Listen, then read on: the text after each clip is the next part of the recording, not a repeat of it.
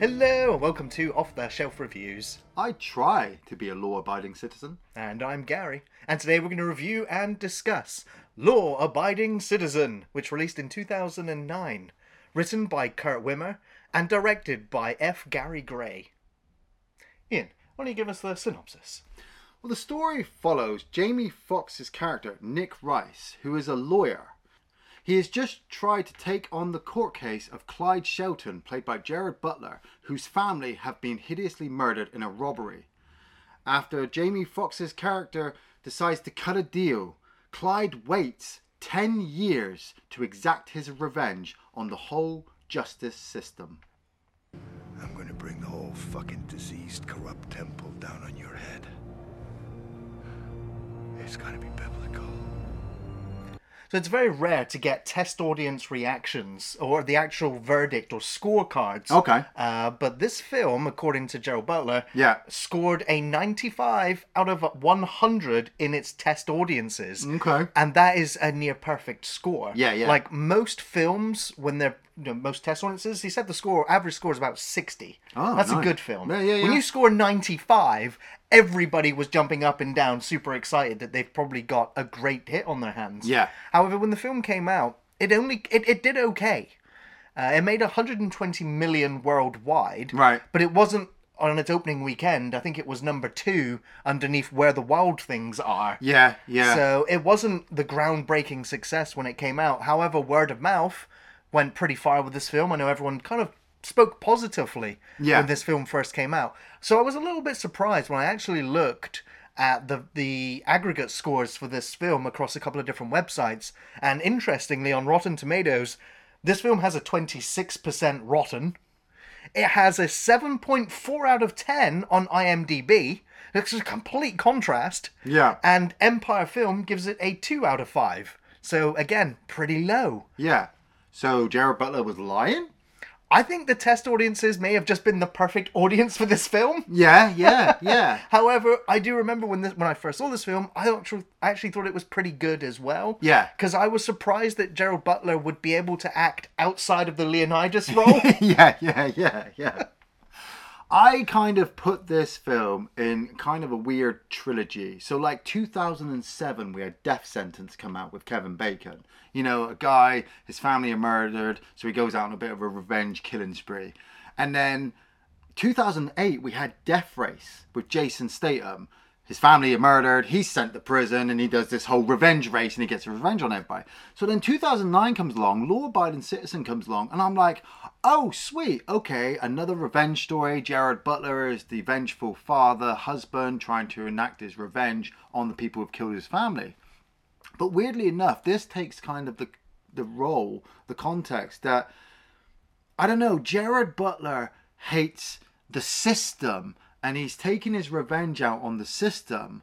But for some reason, halfway through the movie, I get confused of who the bad guy is anymore. So the ending always seems a little bit murky. You know, Death Sentence has a great ending. Death Race is a great ending.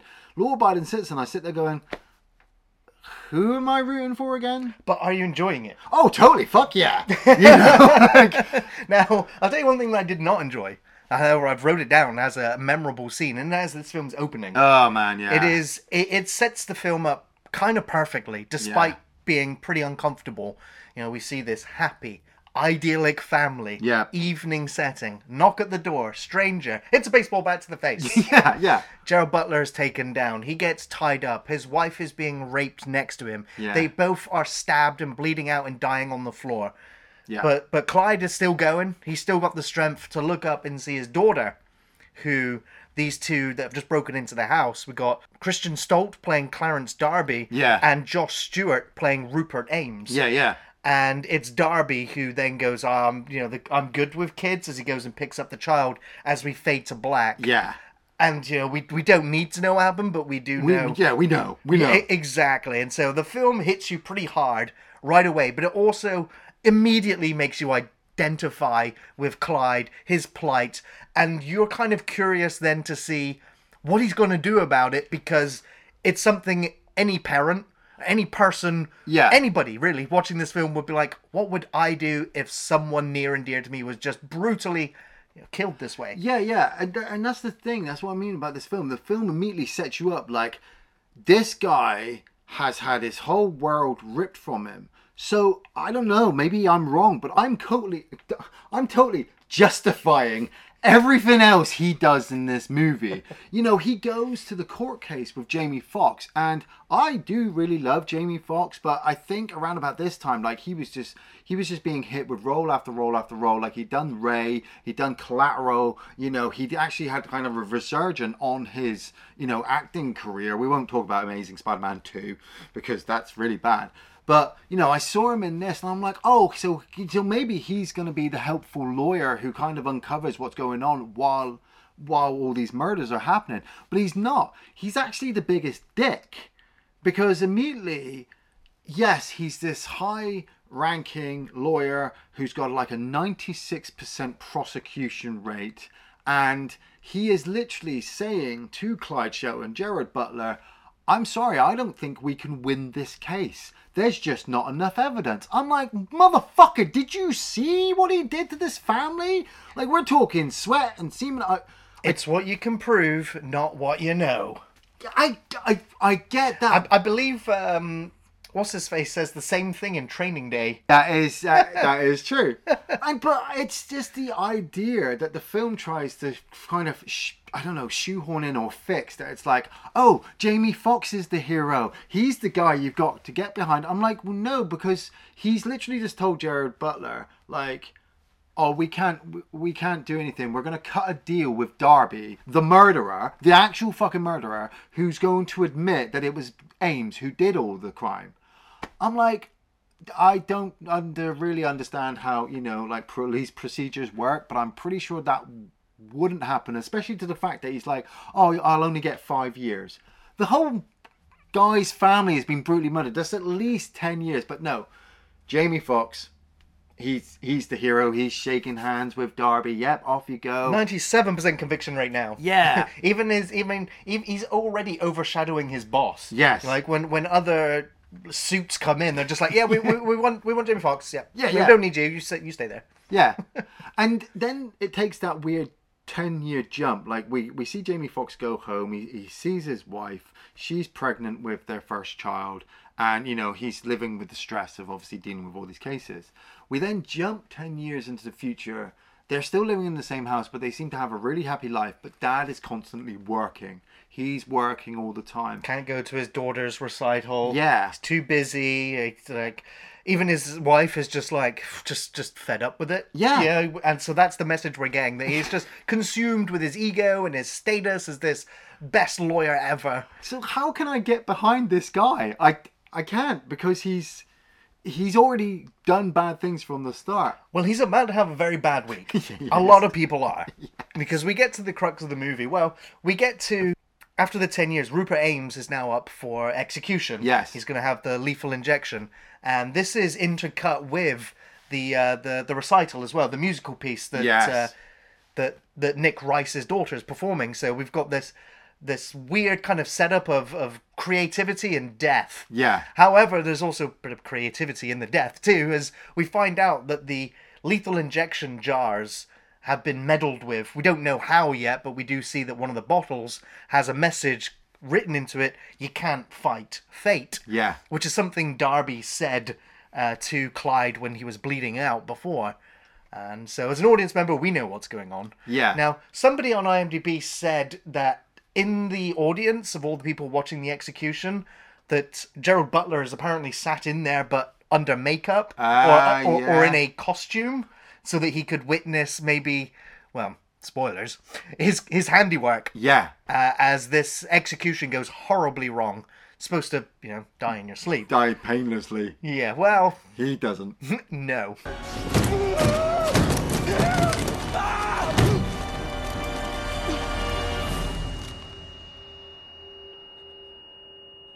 But the fact that, like, Ames has just been killed and now the investigation has started. I mean, we've got Cole Meany playing Detective Dunnigan, fucking Miles O'Brien there. And he's even overshadowed by Jamie Foxx, who, like, I get is a lawyer, but it's like he's a fucking detective. Yes, I know. Throughout the film, I kept getting like Seven vibes. Yeah, and I'm constantly going, "No, he's a lawyer, not a cop. He's not. No, he's a lawyer, not a cop. He's a lawyer." Like he keeps walking around like he's a cop. Yeah, like he owns the fucking place. He just knows. Oh yeah, no, we think it could be Darby, but it's not Darby's MO. Darby was always violent, and this was like calculated. I'm like, oh, maybe it was the fucking husband. You know, like I know it's not in the story, but I always kept thinking somebody had set them up to kill Gerard Butler and his family, but it's never actually brought up in the story. It's irrelevant, essentially. That's it. These two random guys just happened to pick this one house and happened to do all this stuff, and then happened to kind of get away with it, to the fact that Gerard Butler then spends the next 10 years kind of orchestrating all this crazy stuff, because we cut to Darby at his apartment. Darby's got cocaine on the table, he's got a hooker on the floor, the police are on their way, he doesn't realise it until his phone rings, and it's this muffled voice telling him to get out of there, I'm trying to keep you alive, you're not going to jail. And so he escapes on the roof, stupidly opens fire on the cops, which just fucking implicates him even more. And then he's running across the rooftop, and F. Gary Gray, the director, like, I really like Friday. Oh, of course. You know, Straight Outta Compton, I really do like. The Negotiator is really good as well. Yeah. So this guy can really work. And I love this kind of rooftop chase sequence where the cops are down on the street. It's really gritty. And the voice is telling them, look, you need to go to the factory. There's a police car there. Why the fuck am I going there for? I've tasered the cop. You know, we can steal his car and you can get away. And you're like, oh, somebody's, you know, My guardian angel. Yeah. Only to find out that it's Clyde. Yes. In a wig and a fake beard. Darby ends up taking the gun off of Clyde and goes to shoot him. Yeah. But of course it's Trap. And he ends up, you get to reveal he has to pry the gun out of his hand because all of these needles have burst out of it and injected him with this toxin, which has essentially paralyzed him. He said it's like a bloatfish. Yeah, it's like a Japanese bloatfish. So he's going to be completely paralyzed, can't move a muscle, but all of his nerve endings are still going to be very active. Yeah. So he's going to feel all the pain. Yes. And the sequence, it's described to you, and your imagination does wonders with the imagery as he describes using a box cutter to cut off his penis. Yes. How he describes wanting to cut off his eyelids as he brings over a mirror above him so that he doesn't miss anything. Oh, also going to inject you with adrenaline so that you don't pass out. I've also got all this medical equipment so I can resuscitate you and drag out this torture for as long as I want. Yeah. And then it fades to black as he's cutting off his leg and you're just like, oh shit. But by this point, I'm looking at Gerard Butler. I'm like, I'm totally behind this guy. Yeah, it's just like, yeah, I'd do this too if it was me. Yeah. His family's been killed. He's caught the guy that has killed his family, and now he's going to torture him for an elongated time. I mean, you hear Darby kind of screaming as his leg is sawed off, but he can't obviously move. He can't do anything. I immediately just thought of Jigsaw, the Saw movies. I'm like, yeah, absolutely, do all this kind of shit. And you also get the idea, which I think is brilliant on Gerard Butler's part, that he's not just a vengeful father. He's pretty fucking smart. He's constructed this whole thing. He's planned it all. He's had years. Well, that's right. The police start doing some investigating, and the lawyers do all the bloody detective work. And they're just like, well, he owns property here. He's got offshore accounts, and he's liquidated his business. And so, which property do we know where he's here? So all the police drive up, and Gerard Butler's just like, I'm going to strip down naked. Take me in. It's fine. If you ever wanted to see Leonidas' butt and you didn't see 300, here it is. And he just strips naked and he's just like, okay, you arrest me. So you really, like, I'd seen this film at least 3 times by now, so I just know that all of this is completely premeditated. It's all orchestrated. He's got this massive plan. But if it's your first time, the film really does bring you into this lull of, he's giving himself up. He's going to jail. And he sits down with Jamie Foxx. And this sequence is fucking just brilliant because I love the way it kind of switches. Jamie Foxx kind of sits in there, you know, turns off all the cameras, and he's just like, look, you did the world a favor. You know, you killed him. You killed the guy who killed your family. Bravo. No, won't shed a tear for me. And Jared's just like, not saying anything. And then he turns back on the camera and he starts questioning him of, you know, did you kill Darby and Ames? I had thought about it. And the way he constructs his answers is just when you're paying attention, you realize that he hasn't actually implicated himself in He's anything. not confessed. No. He's and Jamie Foxx gets to go up and leave, and that's when you see the change in Clyde's face of, excuse me, counsellor, if you check the tape, if you check my answers, I didn't say anything. I didn't implicate myself.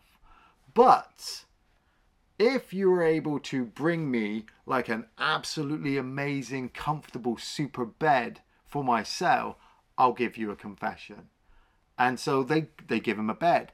And you start to see it. It starts to become more and more of Gerard Butler's attitude towards Nick Rice, Jamie Foxx, of stop making fucking deals with killers. Because this is what got him in there in the first place. The handshake with Darby. It set this all off. Well, this leads into one of my favourite scenes as well, which is the courtroom. Yeah. Where they're just like, they're ready to sentence him. They're just like, yep, you're going to jail without bail right now until we have your court hearing. Yeah. And he's like, well, I'm going to defend myself, and I would like to say something, Your Honour. Yeah. And he's just like, he essentially says, how stupid are you? You were about to let someone who you know is a killer walk right out the door. Well, it's because he schooled her with all this information. Exactly. He gave her some law jargon because he's been researching. And of course she's just like flabbergasted. She's like, oh, I'm going to bang my fucking... I bet you take it up the fucking ass too. I love that line. Damn, you jumped on that like a bitch on me. I'm just like, God, oh. Yes. And of course, even the prosecution lawyers are just like, oh. I feed you a couple of bullshit legal precedents, and there you go. You jump on it like a bitch and eat. Any idea what justice is? Whatever happened to right and wrong? Jesus Christ! Whatever happened to right and wrong? Whatever happened to justice? And I bet you take it up the fucking ass. It's a great moment in the film. But the thing I don't get is that the film still keeps trying to go, oh, Jamie Foxx is the hero. He's figuring out what nobody else is figuring out, that this is all premeditated and this is all pre-planned. I'm like, well, duh. But he keeps telling everybody, like, no, we're doing the right thing. No, we're doing the right thing. And more people just keep fucking dying, Well, it turns out the prosecution lawyer from his first case has disappeared. He's disappeared for 3 days now. And Clyde's like, well, actually, I've got more to confess, Yeah. And if you want to know where he is, then by 1 p.m. sharp, I want this steak dinner, and I want steamed asparagus, and I want lobster macaroni, and this and this. And so, the warden's just like, outrageous. I can't believe this, this 5-star service to an inmate. And of course, all the other prisoners are going ape shit. You see this cart being wheeled in. Of course, even his other inmate, his cellmate, is just like, can you believe this bastard? Yeah. Until Clyde's like, here, you know what? There's plenty of steak. Have some. You like some macaroni? There you go. Eat that. Here's the iPod. Play whatever you want. And then brutally shanks him in the neck. But this is it. He's given the lawyers and the detectives this information of where the prosecution lawyer has been hiding, because he's obviously kidnapped him. But because the warden was wanting to like prove a point to Clyde that he wasn't in control, he held the food back for an extra 15 minutes. So when the food turned up late, by the time the lawyers have raced across the fucking city or whatever to get to the location they've been given by Clyde where this guy is, the guy has died. And if they'd been there on time, then they would have obviously saved this guy's life. And so it's more like it's Jigsaw all over again. Like, I'm giving you these rules, I'm giving you these lessons, and you're not fucking paying attention. And so, when they're all distracted and he sat there and he's steak dinner, you see him, he takes the bone out of the meat, he's sharing the food, and then he just walks around and he fucking stabs that guy in the throat and just leaves him bloody, and then climbs onto the bed with his arm behind his back going, Warden, I think I might need a shower. You're like, oh my God. It's great. It's a great moment. I mean, it takes you off guard because she's just like, you felt the tension between these two in the cell. Yeah. But it eased down during this dinner scene. You're kind of bonding a little bit, and then that brutal fucking murder. Man, I'd been on edge since that DVD had ended up at the Nick's family's house. And the little girl got to watch the snuff tape, essentially. She's like, Mommy! Where he's cutting off some guy's leg. I'm like, fucking turn the DVD player off! Right. Man, we got the situation as well, because we've got, Bruce McGill playing Jonas, who's a friend or a mentor to Jamie Foxx's character, and kind of, questioning exactly what they're doing with Clyde and where they're going, and they're still trying to investigate, you know, all of his money and all of the different things that he's been doing over the last 10 years and why he's doing this now. And they have that moment where they go to see the judge from the court case, who had been presiding over the original court case as well 10 years prior.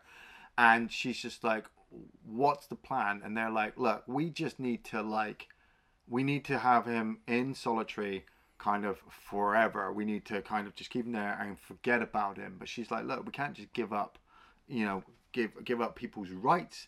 And they're like, look, you don't really understand this guy. And I think this is after they've met the spook, the secret agent. They've met the secret agent underneath a tunnel, and he's basically explained to them, look, Clyde is the guy that we asked to go kill the unkillable.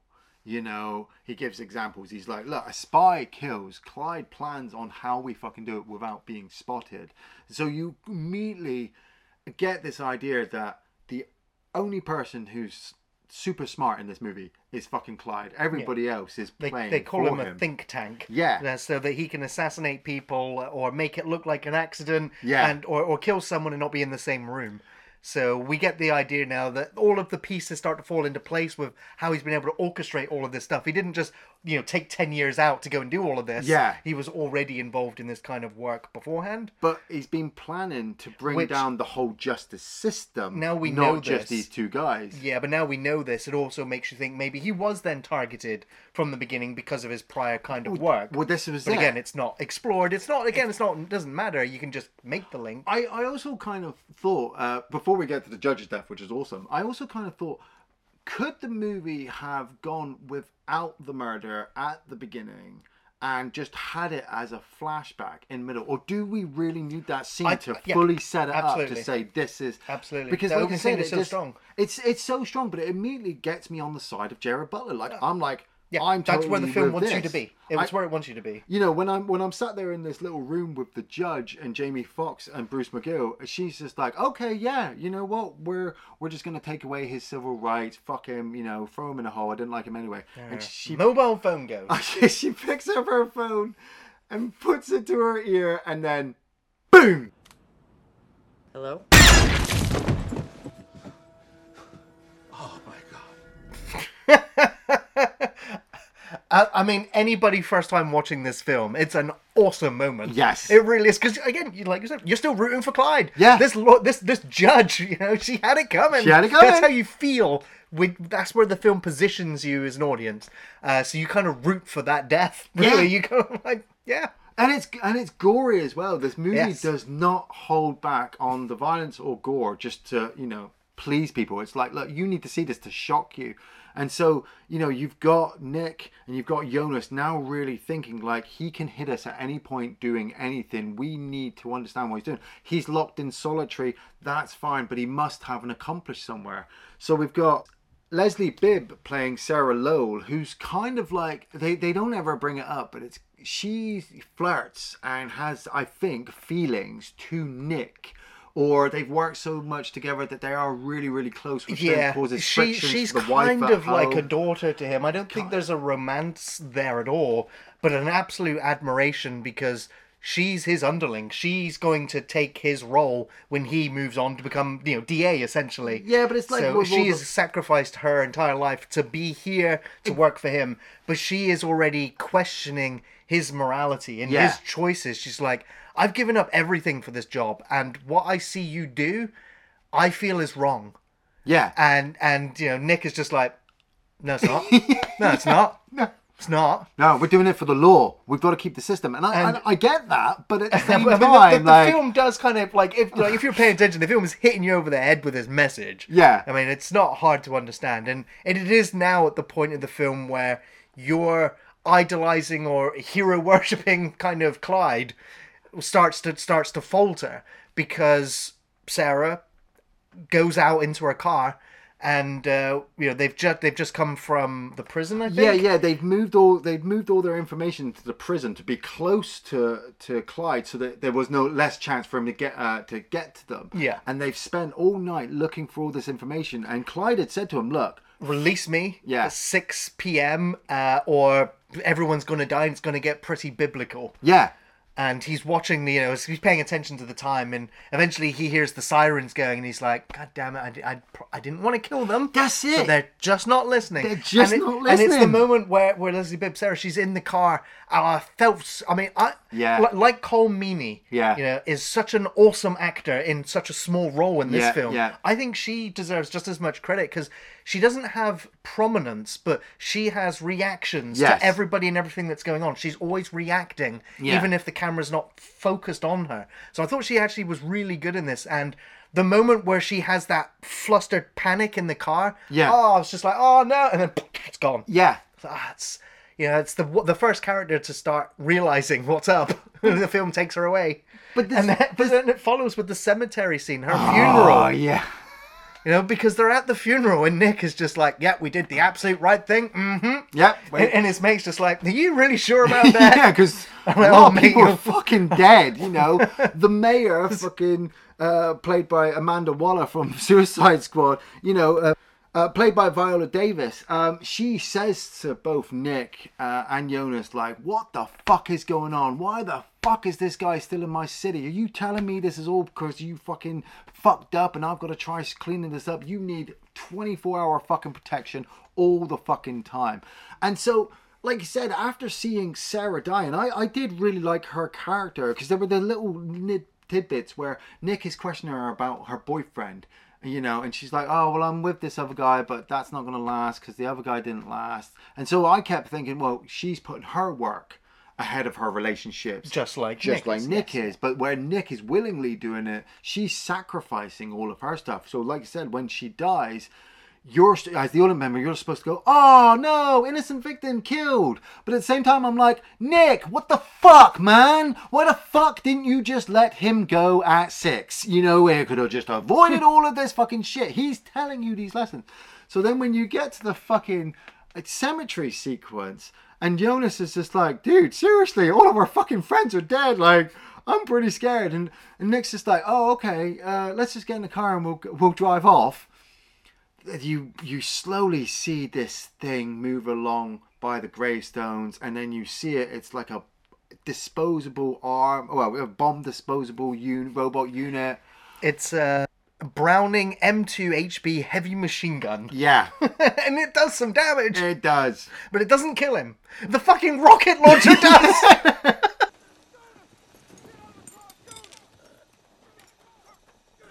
Please, listen to me! And you see the hands, the gloves, somebody's controlling it. Now, the first time I'd watched it, I'd already kind of figured this out. Because there was no way that Clyde, and I know the movie tries to implicate that Clyde is still in the prison. Spoilers. He's still in the prison. He's still in solitary. But this guy has completely been one step ahead every fucking time. He's all over this. His rules are simple. His language is very clear. And so you see Jonas die. And I'm still like, why is Nick not dead? Because he's trying to teach Nick this lesson. Nick, you are fucking wrong. You are absolutely wrong. And then Nick finds it out through Sarah's ex-boyfriend or whatever, that all of the money that he'd been spending had linked up to all these different properties that he'd bought around their town. I think it's Chicago or is it Philadelphia? Philadelphia, around this area. And so he takes one of the addresses, he spots it on the map, and he goes there with Cole Meany, and they realize that Nick has bought a warehouse just on the outside of the prison. And not only that, but from this warehouse, he has dug a tunnel to all of the solitary cells in the prison. It's reverse Shawshank. Which is funny, because Frank Darabont was attached to direct this film at one point. Nice. But eventually he quit and walked away before cameras ever rolled due to creative differences. Okay. But this script also went through lots of different rewrites. Lots of different people had a stab at it. But the guy who has the sole credit for the film, I think he did Sphere. Okay. He also did Equilibrium. Right. Okay. So I'm starting to notice a pattern that his ending's not at the strongest point.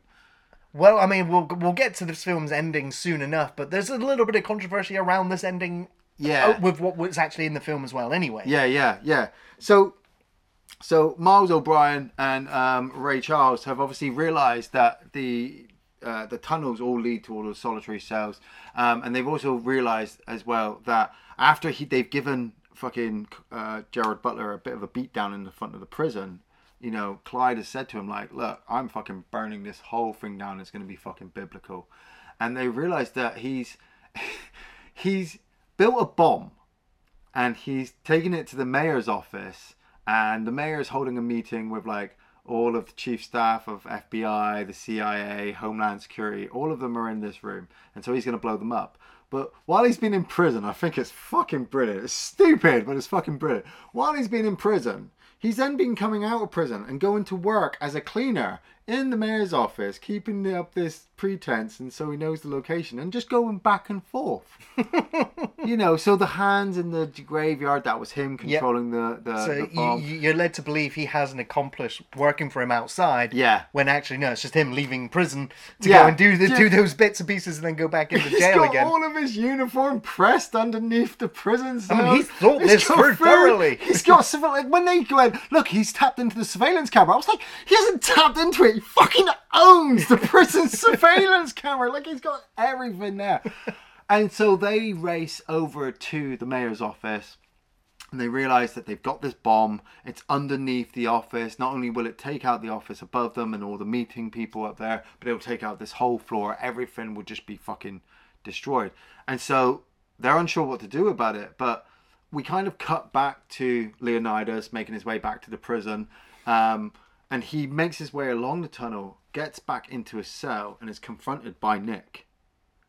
And, like, I know this is the point of the movie where you're supposed to, if you haven't by now, you're supposed to be behind Nick and be like, he's going to save us all. He's going to stop the madman from killing more innocent people. But I still don't buy it. Because he says to him, like, oh, right, you know, Gerard Butler's like, look, you should have listened to me, but I'm still going to bring this all down. Oh, what would your daughter think? My daughter and wife can't think anything. They're dead. I'm like, yeah, fuck you, Nick. Burn. You know? And as Gerard Butler goes to hit the phone number... to trigger the bomb. Yeah. You know, Nick runs outside the cell and goes, well, that's going to be the end of your life. Ha ha ha. I just needed to know your answer. And so he locks the gate from one side, and Cole Meany locks the fucking exit into the tunnels from the other side. And you realise that the bomb is underneath Gerard Butler's bed. And it's a pretty good fucking effect, I think. Yeah, it's super slow-mo. Yeah. It's just like the fires of hell have come for you now, Clyde. You didn't go into the happy place. But at the same time, I'm kind of sat there going, I think he already knew that. Yeah, right. He committed himself to... did this 10 years ago. He was never going to heaven. But at the same time, he's totally justified, isn't he? Everybody he's killed... were bad. No, not thoroughly, not evil. No. They made some bad, poor choices. Under Nick's leadership. They didn't deserve... I mean, granted, the two schmucks that fucking... I mean, that's too polite a word. Yeah. Those two guys at the beginning... Scumbags that raided the house. But this is it. Like, Ames didn't need to be killed the way he did, because he didn't really do anything. Darby, fuck yeah. Exactly. I mean, even Ames, the film also starts to make you feel sympathetic to Ames during his execution. I mean, he's actually aware and kind of sorry for what he's done. Well, he didn't murder He's just not as douchey as Darby, and ended up in this predicament, essentially, and dies horribly. Yeah. But yeah, like, you know, the other lawyers, they didn't... Yeah, they needed a, you know, slap on the face to wake up and go, look what you're doing compared... You know, you are using the law for your own ends. You're not serving justice or working for justice, you know. That's it. And it's the whole morality thing. And yeah. The film, you know, it smacks you over the head with it pretty often. It is pretty heavy-handed in it, but it is also an interesting dynamic to have your hero become the anti-hero, become the villain, whereas you're, you know, the guy that you don't like very much, who's not really invested in his family. Yeah. He's, you know, doing horrible things with his job, end up becoming the hero. At the end of the day, this is where the writers were with the end of this film as well. Yeah, that's now, what I'm apparently saying. they had was weak. a lot of different ideas for this ending as to who kills who, who's right, who's wrong, what is the lesson, what is the morality, how do you satisfy everybody and conclude this film? See, for me, I think like the film ends mainly with Nick quitting his job or whatever. He doesn't really quit his job. He just kind of goes back and watches his daughter's recital, which I'm like, you should have been doing that from the beginning. Right. But so he has learned. He learned from piles of dead bodies. I know, but that's the closing conversation that the two of them have. He's just like, I've been a great teacher, haven't I? Yeah, I think I might have been happy. Like, I am kind of happy Gerard Butler is dead because he gets to kind of be with his family. Yeah. He's at peace. But I also kind of like the idea, like, it would have been cool if, like, the bomb had gone off and they're like, oh, we found his body. Hey, did we know that Clyde had gold teeth? And Jamie Foxx is like, oh, he didn't. He switched the bodies. Did you want like a V for Vendetta ending? The whole Houses of Parliament exploding? No, and the bomb going off and the mayor? No, not majorly. Like you said, the mayor didn't know. She really wasn't in on it. But Nick was wrong for 90% of the fucking movie. Yet the movie's trying to go, no, Gerard Butler's the bad guy. He's a murderer. I'm like... Yeah. So, I mean, there's been, like, people have started to point the finger of, like, who's responsible for this ending? Yeah. Because a lot of people were just like, we rooted for Clyde and we wanted him to win. Yeah. But Gerald Butler had a producer credit on the film. So he had some sway on how the ending was going to go. Believe it or not, Jamie Foxx and Gerald Butler, when they were first cast, were in opposite roles. Oh, and wow. Both actors have both said that it was their idea to switch. So, whose ever idea was it to eventually switch? Don't know. But it was casted that way originally. Oh, that would have been dark. It would have been different. Jamie Foxx's family killed at the beginning. Yeah. And so, it is interesting, but I also don't know who... Like I said, Darabont, lots of different people on the script before the final script writer. So there was lots of different scripts and ideas, but I honestly am very satisfied, though, with the ending in the film. I don't think it ruins the film. I don't think it makes it a weaker film that some people have said. Yeah, I'll agree with that. Like, part of me, the first time I watched it, I was like, really? After, like I said, after the ending of Death Sentence, the ending of Death Race, you know, the heroes kind of getting their proper ending and it being a good one, where with Law Abiding Citizen, I kind of wanted Clyde to get away, but after like a third time of watching it, I'm like, no, I get why you killed him, and I get the message, and I get we can't just be going around causing vengeance and harm to everybody that's wronged us, because it does get to a point of you either live long enough to see yourself as the hero or die the villain kind of idea. You know, maybe he should have stuck with killing the two guys and maybe Jamie Foxx and he'd have been done, but that's not what we got. We got this whole thing, and then when you get the fire, it does look pretty glorious, Well, it's been 13 years now since this film released. Wow. And they just announced a sequel. Okay. Law Abiding Citizen 2 is now in active development. Kurt Wimmer is returning to write the script. Gerald Butler is returning to produce. Oh, okay, yeah. No word yet on what the story's going to be or who's been cast in it. Now, we don't see Clyde die in the film. Yes, he's on fire and he's surrounded. But I will just say... Right, okay. Halloween, the most recent one. Yeah. When the house is on fire and Michael Myers is standing in the fire, what happened in the next movie? He just stood in a little alcove and went, I'm fine here. Like, I'm not saying they're going to do that with Law Abiding Citizen. Clyde is not Michael Myers, but he's a think tank. He is smart. And it also agitates me, right? That he is so smart and he has such a crappy kind of comeuppance. Yeah. He gets caught out in such an easy way. And it's just like... I thought you were smarter than that. Yeah, that's. But I'm not saying they're going to bring him back. But what the writers, producers are saying, like today in an even more corrupt, questionable society of politics and governments and stuff. Yeah. A vigilante that's going out there and punishing those that are supposed to serve justice and are manipulating it to their own ends, getting their comeuppance. And they even mentioned a bit like.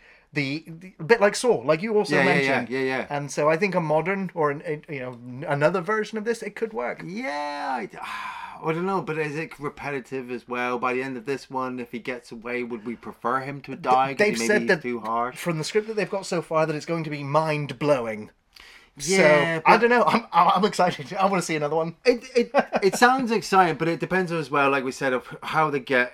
In the start, for the main star, like I felt for Gerard Butler.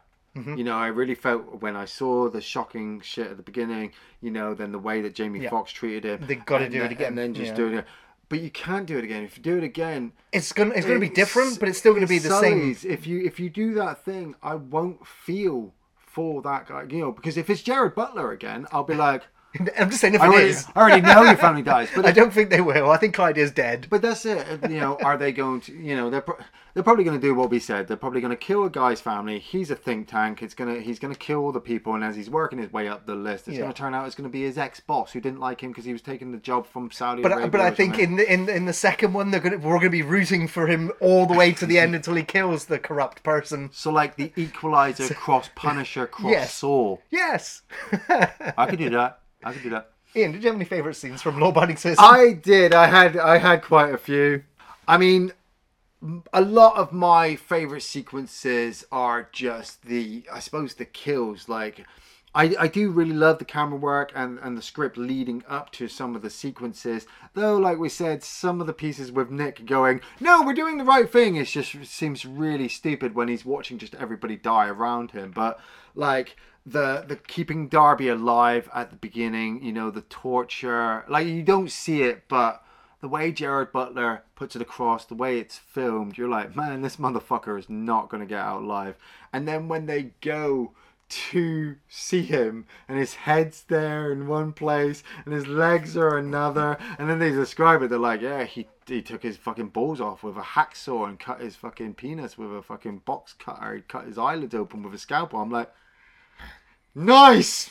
The court sequence with Gerard Butler, he stands there, and you do have that bit with Colm Meaney where it's like, I thought he was an engineer, not a judge, and Nick's like, of course he's an engineer, he's no lawyer. And it turns out he's passed the bar and he's learned all this stuff, and he stands there in front of the judge and he basically schools her, has her as putty in the palm of his hand, and she's willing on just letting him go because there's no evidence to point that he killed these people, and he just fucking mocks her and destroys her and goes, you were just going to let me walk out? You think I might have killed 2 people? What if I did? Fuck you, bitch! And he fucking gets dragged back to his cell. Clyde's justification for his actions, Nick's attempt at reversing it, and just, there's that point where he stood in the cell and he gives him the necklace and he says to him, like, what are your daughter and wife going to think about this? And it's the way Clyde turns to him and says, they can't feel anything, they're dead. He's over the fact that they've died. It hurt him. He couldn't go on, but he needed to get some kind of closure with these people. He couldn't just let it continue. So he's set all this in motion. And like I said, Nick's attempt at going, hey, no, I'm the good guy, Clyde. You're supposed to be the bad guy. And Clyde's like, fuck you, man. Fuck you. Like the bombs in the cars when they walk out there, the tension of it building up. Oh, there's nothing wrong, Jonas. We're all fine. Look, it's, oh my God, boo, boo, boo. Like, Sarah, get out of your car. She's like, I can't drive. The fucking armored fucking bomb disposal unit at the cemetery, the phone to the explosion to the ear, even leading all the way up to that fire sequence in the cell with Gerard Butler. All the violence was done really well. But I will also say the sequences where Gerard Butler and Nick, Jamie Foxx's character, are just having their one-to-one in that little kind of cell cage room. Yeah. It's 2 great actors going toe-to-toe. It was ace. Yeah, I think you've just rattled off like the entire movie again. You just recapped it all. Yeah, I'll try and pick out a few. I'm going to definitely say the opening of the movie, the intro, really catches you off guard. Very shocking, very strong opening. Clyde with his descriptive torture before fading to black. Yeah. Fantastic script and delivery there. Painted a wonderful, grotesque image. All the scenes that you've mentioned between Nick and Clyde, especially the power play between the two of them. Yeah.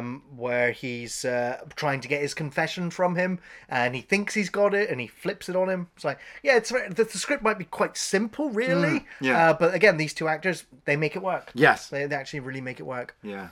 The Clyde baiting the judge, and then just flipping it on her as well and making her look like an imbecile. Yeah. And then, of course, her answering the phone after she's many times throughout the film gone, no phones in my court. And so it just happens to be a mobile phone that blows her head off. It's like, that's just one of the highlights. It really is a great moment in the film. Catches you so off guard. You don't expect it. You really don't. And the ending, that the image with the fire breaking up behind the prison cell wall, I thought, yeah, it looked really good. And of course, the music really helps here as well. Yeah. So, Ian, do you recommend Law-Abiding Citizen? Do recommend this movie, though. Like I said, you might not like the ending. If you're a first time watching it, you may not like the ending if you've already watched it. But I would say go back and watch it if you haven't watched it in a while. Like, Gerard Butler and Jamie Foxx are just fucking great. They always have been. They've worked really hard at their craft. It's nice that they, instead of being two egotistical actors, jockeying for the top spot, they actually sat and went, hold on a minute, do you want to swap? Because I think it would be better if we play it like this. Jamie Foxx does play a really good lawyer, though it does become a little bit unbelievable that he would be investigating everything and being in charge of everything and just be getting the perfect ending by the end of the movie, where that's why you kind of relate to Clyde, because as an everyday Joe, even as a think tank, having his family ripped away from him would push anybody over the edge. But then the question is how far are you willing to go? Some of us want to see him blow the judges up and bring the whole system down. But it did make me laugh that it's kind of like, Jamie Foxx is a district attorney, so he's kind of Two-Face. And Gerard Butler is kind of like a Riddler Joker while he's in the cell saying he's in control of everything. And you've got fucking Amanda Waller running the fucking Suicide Squad from the mayor's office. So in a way, it's kind of a DC movie. Well, I do recommend Law-Abiding Citizen, not the DC version. I think it's a well-produced, slick action revenge thriller that is highly entertaining, even if the plot can at times feel incredibly silly or contrived. This is a man against the system drama with plenty of gore, explosions, shocks and twists that never let up until the end. It's highly engaging and satisfying. The film's conclusion might or has split audiences, but I think it works. The lesson was learned. It felt right, following the trajectory of a good guy gone bad, while heavily commenting on corruption and ego in the American justice system. And with a sequel announced, I anticipate more Stall-style vigilantes coming soon. Good performances from Gerard Butler and Jamie Foxx, but Colm Meaney and Leslie Bibb were great supporting actors here. Believable reactions and with some good screen presence, along with an almost sympathetic Ames played by Josh Stewart. I feel the pace was great. It's never dull, with great cinematography and editing and a tight soundtrack with some stylish flair here and there from director Gary Gray. So yeah, I recommend this as an action thriller with a little something to think about. The ending might not please everybody, but the rest will surely entertain. The system must pay. Thanks for watching Off the Shelf Reviews.